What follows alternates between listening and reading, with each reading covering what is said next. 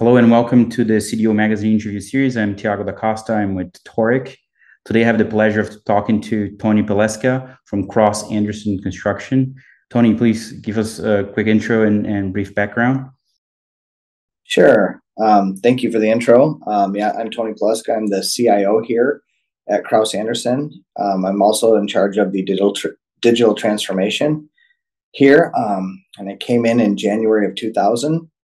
And Kraus-Anderson is a family of companies. So under the realm of what I support, I support all of our development, all of our financial services, all of our realty and realty side, our realty arm, and our construction arm of this. And with the construction arm, we do have a variety of other ventures inside of that we support as well. And I do have a direct tie-in to our insurance organization, though they are a separate entity. We definitely support them on the IT side of the things that we do here. So, and I started here in January of 2000, right as the pandemic was coming in. So it was quite the transition into Kraus-Anderson as I started my job and went directly virtual and had to help the organization do it just as I was learning about what the organization did. So awesome. Yeah, it was a great moment to join construction companies as they had to be on site and everybody that's digital was supposed to be on the office. So it was an interesting moment for construction. So today we'll be talking about data analytics, data integration operations, discussing your journey to the cloud and journeying with data. So I have a few questions prepared that I'll ask, and you feel free to dive into any level of detail that will be interesting to the audience. Keep this really as interesting as detailed as you want, and we can dive into any of these topics. So one first high-level question that I have is about your data strategy. So maybe you can give us some background on what is the data strategy today and how you came to it. Sure. So I think, and I'll kind of go into who I am and as I was coming into this organization, why they hired me was a big part of the digital transformation is having a good foundation on data and how I've done this in the past as a consultant and as a CIO at different organizations. And with that, coming into the construction industry, I think there is definitely a lot of venture capital money going into systems, a lot of systems that are built that don't talk to each other, and a lot of systems that were structured to be the source of truth for construction, but not interface well with other systems. And I've just seen that across the board. And I think part of our data strategy here is defining systems and sources of truth first, kind of agnostic of where we want to go, just kind of defining that current state and really making sure that when we say source of truth, we know what that means for each group of people and the roles that they have within the organization. And one of the ways we've gone about that is I always use these three numbers, 80, 15, 5. And I always say that 80% of what we do is just the people and how they use the tools. 15% is about the processes that they have to create what they do, good or bad. And 5% is around the technology that they have to do it, because there's a lot of technology that's out there, right? So when you look at that, and that's really 95% is about the people in the process, you must have a strong handle around that as you're defining your data strategy. And it comes down into really defining that. And to do that, you also have to really set a language within the organization around how you talk about data. There's a lot of acronyms in every single business, but in construction, there's definitely some unique things that are talked about differently by different groups and different vertical markets. And I think that a big part of our data strategy was sitting down and making sure we were all saying the same thing and understanding the differences of what we said to really define sources of truth to get to a kind of a standard, right? And just a foundational level of how we talk about things. Even the word data, what does that mean? Give an example around that. I think that, structurally, there's a lot of, I need a report because I put data into this system. I need this report to tell me information. And it comes out of one system. Then I'll take that report and I'll go look at this other system to see if this data matches. And that's kind of the mantra of how people were using data here. And, just learning those aspects of what they do, as we talked about sources of truth, was really important to kind of create our data strategy. And the last piece that I'll talk about before we go into another question is really defining our systems that we have, our systems of record, and what was created to create those sources of truth, and what were core systems and what were supplemental systems, and kind of what does the pipeline look like as we look at our data, and what were the different groups of people's usage, because it was different across the board. So we kind of had to define that as is state, so that we could then see if we had the right people, right roles to define our data strategy for what we wanted to do going forward. So that was kind of foundational. And I'll stop there to see if I answered your question well enough to then talk about where we're going next. Yeah, that was a great dive. I mean, it's not unique to see companies going through that transition and actually finding out that maybe like what they used to call something at this department is called a different thing in another department, or needs to be labeled in the same way, or that somebody types their cost codes in a certain way and somebody types in another way, and just that makes everything very hard at the end. So as you say, it is, the training to the people, the processes, and I think the technology to help you in the back end of it. I'll be curious to know, like, as you went through this journey, what were some of the changes that you've seen as you matured? Yeah. Well, again, I didn't want to go too far into the strategy, but I think, what you would find is that different groups would create custom fields that didn't need to be created because other groups were doing the same thing, right?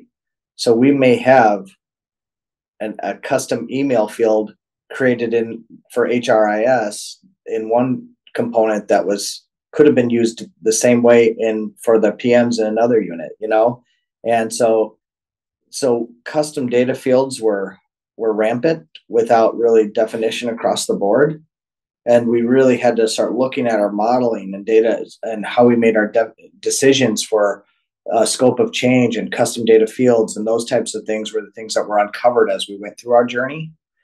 And we also saw that we were storing data at different time intervals in different systems that made some data, I'd say, historically wrong, but that data was still being reported to be the correct data, as you were looking at some of the things going forward. And the third major thing is that, and again, it's normal to have data as it transitions through its life cycle become the source of truth at different points in times. I think the thing that we were seeing was that once it transitioned, some groups were looking at the old data as being the source of truth still, depending on what your role is within the organization. And the third major thing was that we didn't define kind of core systems and supplemental systems really well. They were all just systems that we added data to. So we had to really start talking about things like ETL, processing data warehousing in a whole new light of which they'd never talked about before, because we use systems. We didn't have a data strategy before I was here. It was the data was in the system that you used. And if you interfaced with that system, it was still in that system that you used. There wasn't an external view into how can we hone this data better for things like Power BI and analytics and modeling and those kind of things. So those were some of the things that we had to kind of set the stage and start educating on. So there's a whole education component that came into this. And I'll talk about that conceptually, maybe how did we do that, maybe more as we get into other questions. Awesome. Yeah, I think, could you walk us through some of the data pipelines you currently built, or what is powering all of this today in terms of data pipelines, how you're moving data and making it ready for analytics, as you hinted on, right, with analysis? So I've used the term, and I didn't coin this, as other people probably use it too. I didn't start out with creating a data lake. I created a data pond in the backyard to start. And we wanted to start small, wanted to do some, proof of concept so that people could start to understand and see this stuff. Because as you start talking about things like, oh, we want to create, a data warehouse, we want to use ETL, we want to define our core systems and sources of truth and start reporting on that data differently. We really took a effort, as you talk about data pipelines, to really define our core systems. What is our ERP system, and what are the data systems that we say are core data here? What are our CRM systems, and what's the core data here? What are our core, financial systems for budgeting and planning, right? That are core systems outside of the ETL that have data that we should be leveraging into some of these things for future analytic usage. And we took these core systems and we created our data pond, and we used, I don't know how much you want me to go into the actual tools themselves, but we used Pentaho to do so. And I had to get some new resources in here. I think one of the things that we learned in doing that was that I didn't have, which I had historically at other roles. I had a data architect, right? I had a cloud architect, and I had, I had basically an engineering team that was around data at my fingertips. Coming into this industry, I had to really start transforming people's roles and responsibilities, hire a few folks. I had to get a DBA within house who could who understood logic modeling, data modeling at a level which we could start talking about things like ETL and tool sets and data warehousing so that they could help start creating this structure for us. And we started with just proof of concepts with some core data structures to give people, things that they were yearning for a long time. But we didn't want to make it too big because we didn't want to take on these huge things. So we really did this this whole, I'd say, conversation with the organization about if you could have the world around looking at data differently, what would be some of the things you'd want to do?